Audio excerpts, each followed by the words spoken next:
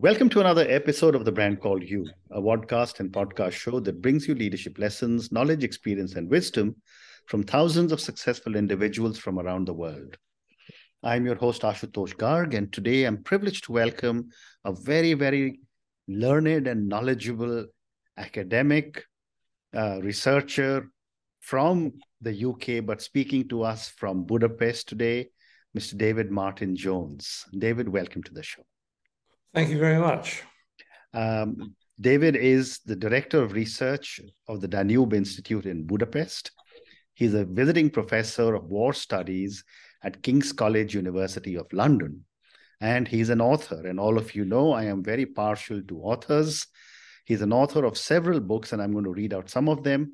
History's Fools, The Pursuit of Idealism and the Revenge of Politics, The Strategy of Maoism in the West, Toward Illiberal Democracy in Pacific Asia, Political Development Pacific Asia, Conscience and Allegiance in 17th Century, The Image of China in Western Social and Political Thought. So David, you are a China guru or a China expert, and I thought today we'll speak about China and Asia to you. Let me start by asking you, when did you first become interested in China?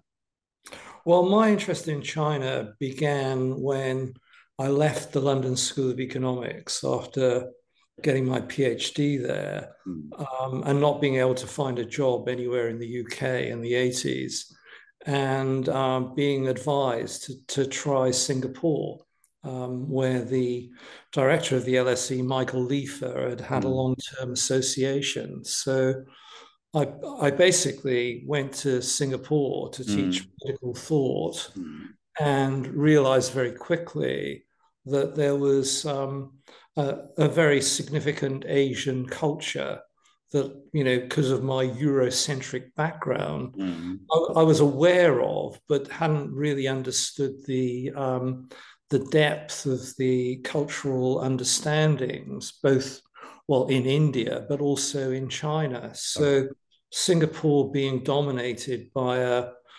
Chinese, overseas Chinese community and Singapore being increasingly interested in an opening up of China and trading with it after the Maoist era. It was a very exciting time to look at Chinese thought and Chinese development practice. So my Chinese awareness was based on overseas China. Yeah. Very interesting. Very interesting. So, I have been visiting China since 1989, and I must have been there about 50 or 60 times. But I wanted to ask you, the different leaders of China, starting with, say, Deng Xiaoping believed in growth with folded hands. Xi Jinping believes in the checkbook diplomacy. How do you see the differences or similarities in the opening of China under Deng and Xi? Well, as you know, and you've obviously been to China a lot more than I have. Deng's pragmatism was based on the understanding that the Maoist era, Maoist economic policies and its cultural revolutionary policies had actually been utterly disastrous. And although, formally he couldn't say that, Deng made the strategic decision to open up areas for foreign investment and encourage foreign investment. And the consequences were astonishing, really. So, places like Shenzhen went from being, muddy sort of coastal areas with no employment into a kind of megalopolis of about 30 million people within 20 years. So Deng's policy was very much to open China to foreign direct investment, which was the basis then of its growth. By the time you get to Xi, you've got a far more developed China with its own capacity to develop, competitive, particularly tech competitors with Western alternatives. So, the story of Huawei in this context becomes, an emblematic story, if you like, because Huawei started in Shenzhen. It was started by a former Red Army engineer. At the time, in the early 80s, China didn't even have, real landlines. It had to take that technology from UK tech companies, and it was, the strategic insight to then make a deal with Hong Kong telcos, Hutchison Whampoa particularly, to develop Huawei, which then becomes, an international brand with a huge footprint, not only, in Asia, but in the UK as well, until, it was cut out after fears of espionage from the UK government. So the structure of the Chinese economy changes dramatically from Deng to Xi in a way that China can now export its models to the world rather than being dependent on overseas technology to get growth developing. Very interesting. And when you talk of Deng Xiaoping, what did he do differently to power the Chinese economy since 1981? And how is Xi Jinping doing it differently? He seems to be reining it in. Well, I think the Deng model, as I said, was hugely pragmatic, and it emphasized growth and development of a middle class and growing its own tech and manufacturing industries by being, labor competitive with, Southeast Asia or other East Asia dragon economies. So, I mean, the China model followed very much the East Asian model of the 60s and 70s, Taiwan, Hong Kong, Japan, South Korea had all followed that flying geese model that the Japanese talked about. And so Deng was a variation upon that, except, China was a far bigger economy potentially than anywhere else in Asia. And once it reached a certain developmental level, it was able to not only be able to rely on foreign expertise, it had developed its own expertise and could then project its kind of model outward, a China model, which Xi talks about as part of even a China dream, which he announced in 2013. Okay. So there is a sort of relationship between the Deng model and the Xi model, but the Xi model is very much based on a much more powerful economic capacity and an economic model that expands outwards rather than requires inward investment into its own economy. Well said. And now coming on to Xi Jinping, for a whole, several generations of Chinese were brought up on Mao's Red Book. Now, Xi Jinping is the only other chairman of the party who's got his own little book. Yes. Which is now being, seen on every student's table, every teacher's table, etc. I'd love to get your perspective on what are the implications of such kind of indoctrination. Yeah, well, I mean, the the model is not a very happy one. I would say, if we are aware of as sort of cultural historians, I suppose, the experience of Mao's Little Red Book was for a generation of Chinese utterly catastrophic. The Cultural Revolution had huge consequences upon China.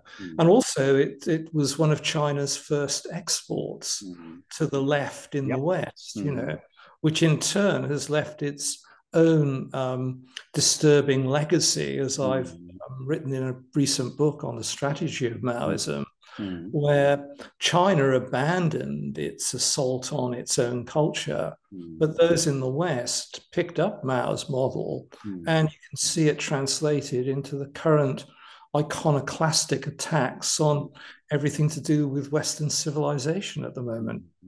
So I would have thought that obviously China is very powerful in a way that it wasn't under Deng, economically powerful and potentially militarily powerful. And it is, has always had a propensity to welcome strong, powerful, almost godlike leaders, which is a tendency in a Chinese civilizational sense to look to the mandate of heaven being transmitted through an imperial figure. So ironically, Xi has picked, as Mao did, has picked up on this traditional view of power and now tries to promote himself and the party as almost omnipotent in its self-understanding. This is potentially very dangerous, as the Mao example would indicate. Well said, well said. And, coming from the perspective of the power of China, I've often wondered that without fighting a single war, China has become a major superpower. Do you think China has become the bully of Asia? To some extent. I think we've got to be quite careful about what China wants. It's quite clear that, once China emerges, as Napoleon said, once the dragon awakes, it's going to be not only economically, but politically influential, or hugely influential, because of the way in which a country of 3.5 billion people must be, with the territorial area it encompasses. So the very nature of its economic growth means that it will exert its economic and political power regionally. Hence, its expansion post the Asian financial crisis of the late 1990s into Southeast Asia and across Eurasia through the Shanghai Cooperation Organization. So that kind of influence and growth was entirely predictable merely by its economic and developmental weight. Other aspects of Chinese increasing assertiveness take the form of a more bullying behavior, notably in the South China Sea, and sometimes elsewhere as well. Correct. But given all the work that you've done with China, do you see any chinks in the incredible armor of China? Yeah, I think, China has, if you look back, as you will know, to the Deng era, there was the Tiananmen event of 1989, which taught the party, it derived a key lesson from it, that you open up the economy, but you maintain the levers of power on politics. Now, there was a generation of thinkers post 1990, post Francis Fukuyama's End of History, that assumed that although China might restrict democratic aspiration, the mere fact that it had a growing middle class of about 80 million people by the second decade of the 21st century, this would inevitably promote a desire for more democracy, more autonomy, more liberalization. And the problem is the party won't recognize that aspiration, which is still there, I would argue, amongst the more educated elements of urban Chinese society. So there is an increasing insistence under Xi for following the leadership, following the party, and not dissenting. And even businessmen who've been very successful, like the Alibaba founder, or Hong Kong entrepreneurs like the Apple Daily founder, as soon as they can fall foul of the regime with quite brutal consequences, really. And ultimately, this will not sustain an economically successful superpower. I mean, history shows really that such autocracies, while looking powerful, can be internally divided, and its strictness could presage, collapse at some point. I mean, the last couple of years, they've not been great for democracy, but they haven't been so good for autocracies either. Correct. Well said. The other question I had from you, David, was that China seems to have opened up flanks with every single country it shares a border, including those it shares a water border with. And I was last reading that they've even claimed Vladivostok from Russia. Right. Yes. So what in your opinion is the reason it's opening up so many flanks? Well, I think that's a very interesting question. I mean, obviously, the understanding behind Xi and the China dream is that China lost face dramatically in the century of humiliation, beginning with, of course, the Opium Wars, and then the series of unequal treaties that cut China to pieces in some ways, internally and with its external relations. So the dream of the Communist Party, although socialist, has also been, deeply nationalist as well. And part of that nationalist agenda is to return China to its historic role as Zhongguo, the central kingdom. Correct. And that means to reestablish its control of its Ming periphery. And so the South China Sea in that style of thinking is merely a Chinese lake, and the Nanyang, Southeast Asia, is essentially a tributary set of arrangements. Japan has always been a problem historically. The Koreas had always been part of the Ming,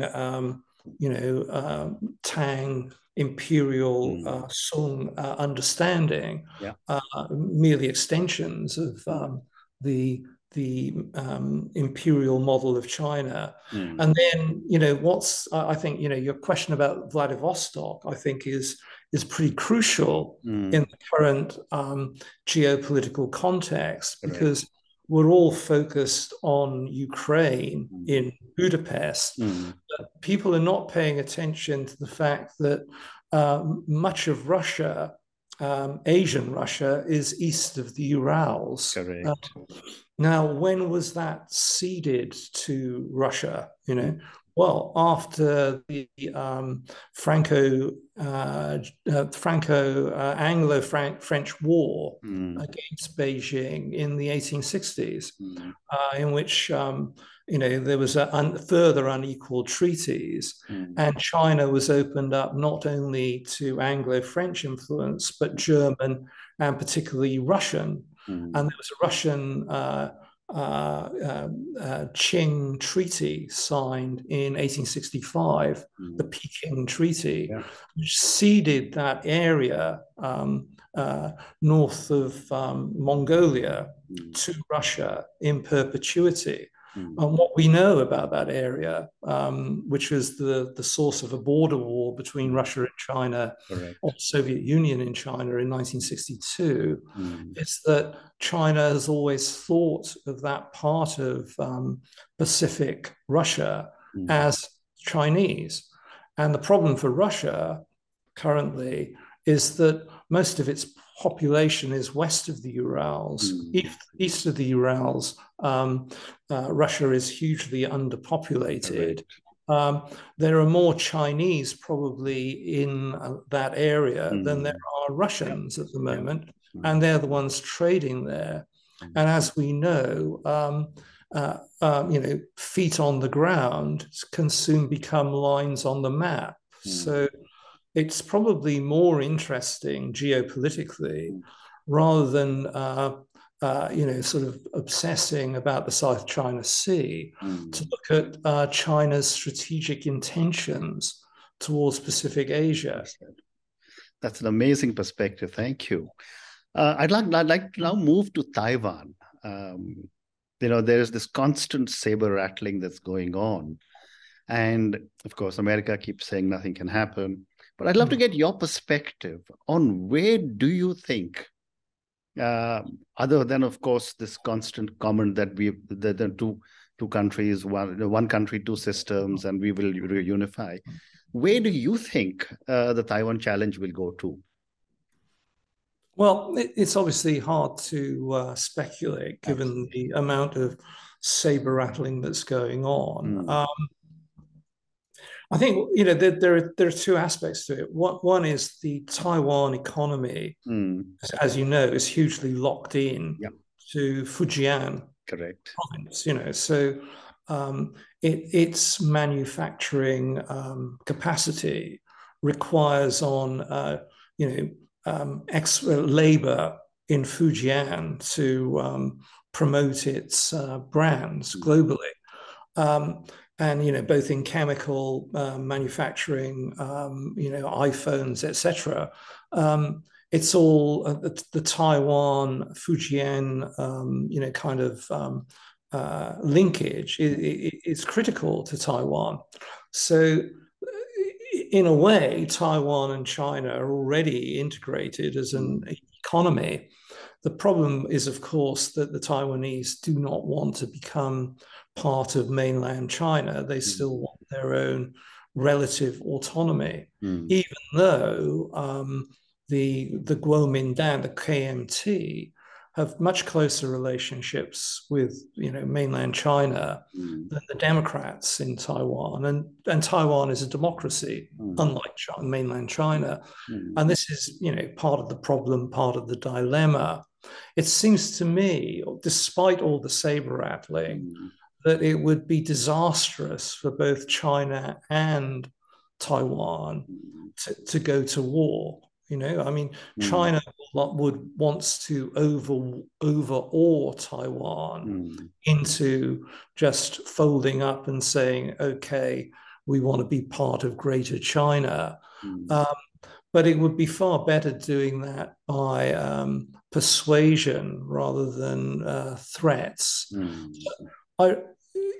Given what's happened in Ukraine recently with Russia, I would have thought the more sensible, pragmatic people in the party or in the Red Army would be thinking very carefully about what an invasion of Taiwan would achieve, and it would be far more sensible, really, to avoid confrontation with Taiwan and think about what you could gain by taking Vladivostok. That's a very interesting perspective we're thinking about. I have time for only one more question, David, and I'm now going to come to a much larger geography. There's this new axis, there's the Quad, there's AUKUS, and all of them purportedly to protect the Pacific Ocean. But people say it's also for China. But then there is this new axis that is being talked about between USA, India, Japan, Australia, and Israel.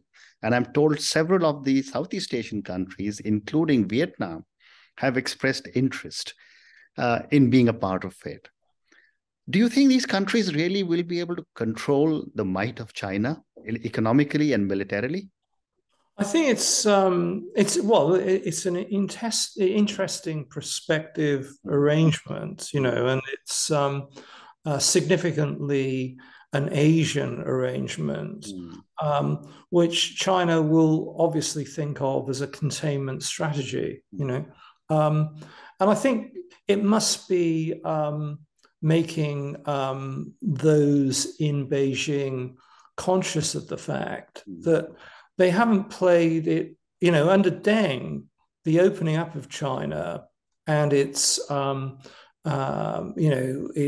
its ability to emerge, as you said, as a superpower without conflict, was based on the premise that the Americans and the Southeast Asians under the ASEAN Regional Forum and other devices thought that China could be shaped into good international citizenship. That was the aspiration of the 90s and the first decades of the 21st century. China has kind of blown its image as a responsible emerging great power. And thus it's provoked in some ways this inevitable realist reaction of those who feel threatened, not only the United States, but obviously Australia, even to some extent, Singapore, which always plays a Janus-faced game. But certainly, Indonesia, obviously India, but Japan has been much more abrasive, since Abe. And Abe saw his relationship with India as a key relationship for Japan going forward. And Vietnam is an obvious, kind of long-term victim of what it sees as Chinese, assertiveness. So I think this sort of emerging alliance is something that China would have to think about very closely. But it's a sort of, it's interesting that China's own thinking is probably not so much maritime, but, land-centered. It's pushing into Central Asia and into Pacific Russia, which it sees as its increasingly, it's got an unthreatening capacity to potentially dominate the world island, as H.L. Mackinder described it. Well said. And on that note, David, we've run out of time. I can keep speaking to you for hours, given the kind of knowledge you have. But thank you so much for talking to me about China. I think I've learned many, many new things from you today. Thank you for speaking to me about Deng Xiaoping and Xi Jinping. Thank you for talking to me about China, the economy, and some of the opportunities and the threats that it could potentially represent for Asian countries and maybe the world in general. Thank you for speaking to me, and good luck.